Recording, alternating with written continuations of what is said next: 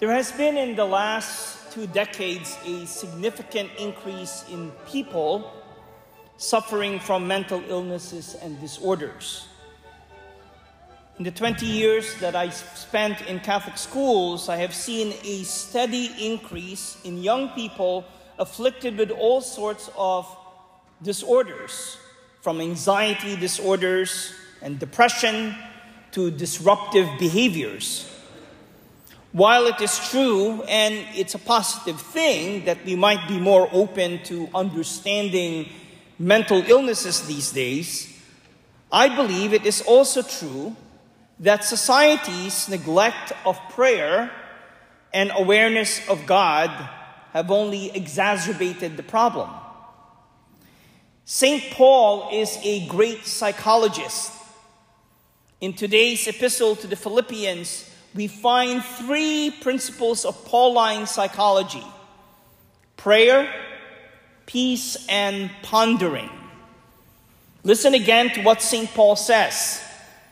Have no anxiety at all, but in everything by prayer and petition, with thanksgiving, make your requests known to God. Then the peace of God that surpasses all understanding will guard your hearts and minds in Christ Jesus. Okay, well, you might say that sounds really nice, but how do we apply this to real life? What does St. Paul mean when he exhorted us to have no anxiety? First of all, to have no anxiety does not mean don't worry, be happy. It doesn't mean not to prepare or plan for the future.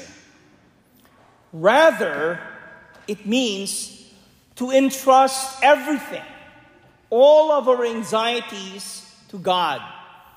Not just subconsciously or as an afterthought, but consciously, deliberately, verbally in prayer.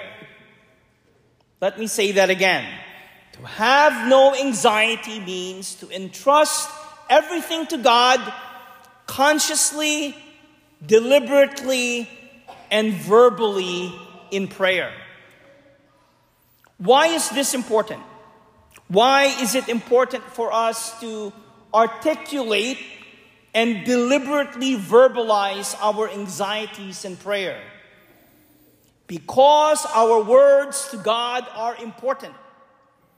Words give shape and solidity to our thoughts. When we pray, we are deliberately thinking about our thoughts and turning them to words. We commit ourselves to our words. Words are good. Words are helpful. Our words strengthens our prayer. When I was in college, I went through some difficult and challenging times. And along with therapy, I made sure that I prayed every day about those things in my life that I was struggling with.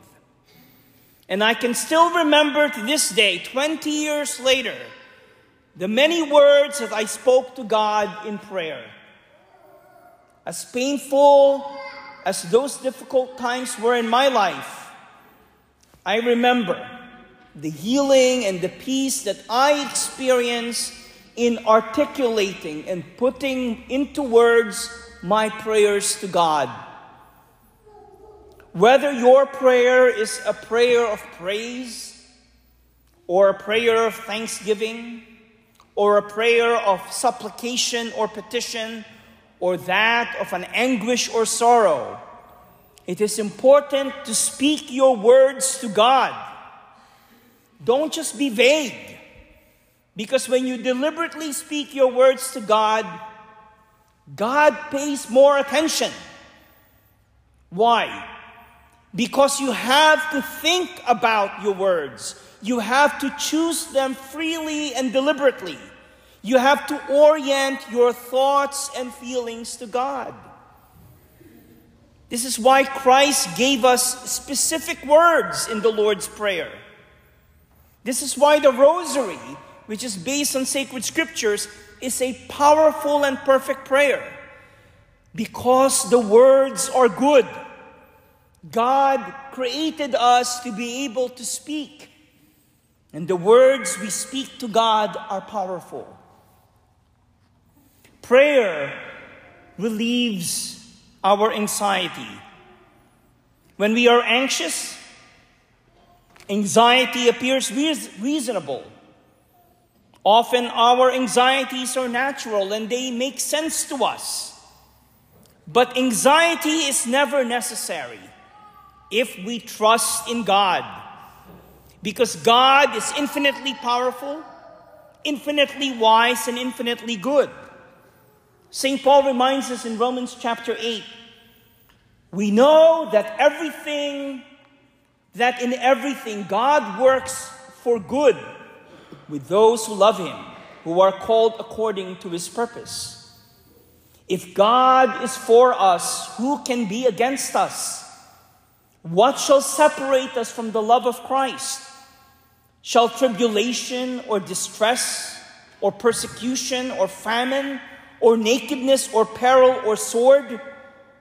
No, in all these things we are more than conquerors through Him who loved us. If God is all-powerful, He can do anything He wills. And if He is all good, He loves us and will only will our best good. And if God is all-wise, He knows exactly what that best good is, and He makes no mistakes. Therefore, being anxious is unreasonable and unnecessary, because anxieties do not often paint the bigger picture and the bigger truth about us, about our world, and about God's plan.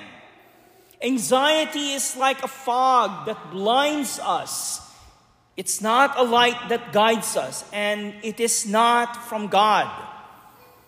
St. Ignatius of Loyola tells us that one of the ways we can discern the Spirit of God and distinguish it from our fallen spirit is this: the Spirit of God is always the spirit of consolation, never the spirit of desolation. Consolation and peace are the fruits of the Holy Spirit. They are like God's fingerprint. Desolation tempts us to despair, and to despair is never the work of God.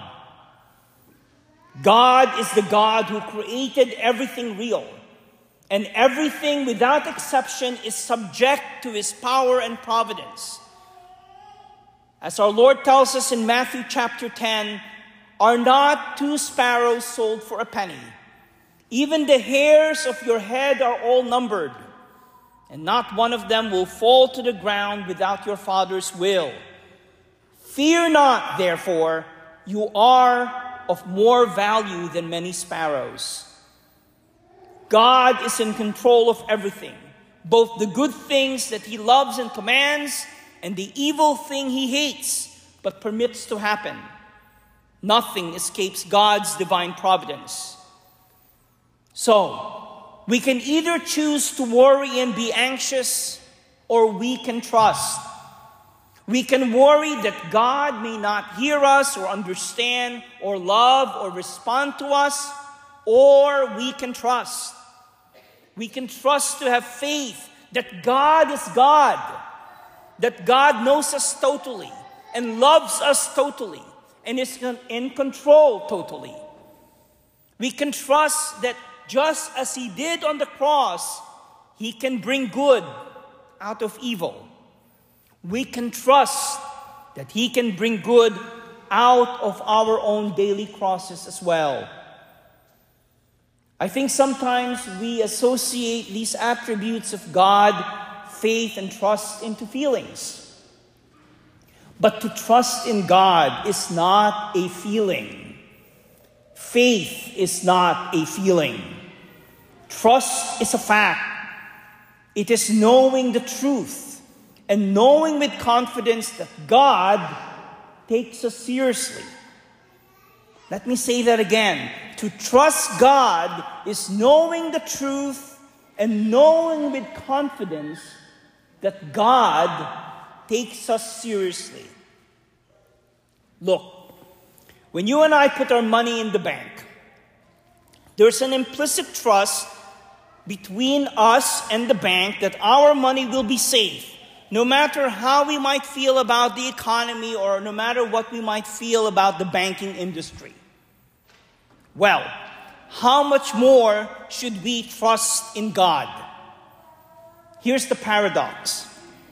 If the reason we pray is because we simply want to feel good and feel better about things or about ourselves, and there's nothing wrong with that, but you know, when we are motivated by prayer because we want to feel good, then what we're really asking from God is a pill to make us feel better.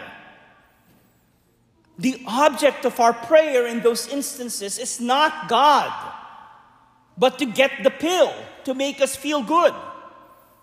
It's like you going to the doctor. You want to get the pills, but you don't really care about what's wrong with you. That's what we do sometimes in our prayer. We almost idolize our feelings. But if we are praying because we want to believe, we want to trust in God, and we want to confess our faith in Him, then you know what's going to happen? The feelings of relief and peace will actually come. Once we stop idolizing the feelings that we want, then God will give us whatever feelings He sees are best for us. How so? What will God give us? He will give us something better than feelings. He will give us His presence in our soul. And you know what?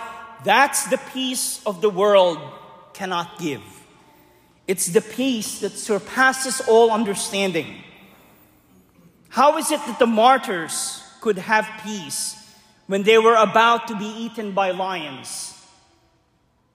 Their persecutors saw only the lions, but the Christians knew and can see the God behind the lions. When the anxieties of life overwhelm us, let us be like those Christians who are facing the jaws of death. Don't look at the lions in your life. Look to Christ, and let us choose to love and trust in the God who cannot be mocked nor be deceived. And here's a beautiful prayer that you and I can always say when we're feeling overwhelmed by our anxieties. And it's the prayer that our Lord taught Saint Faustina. There are 5 words. Jesus, I trust in you. In the name of the Father, and of the Son, and of the Holy Spirit. Amen.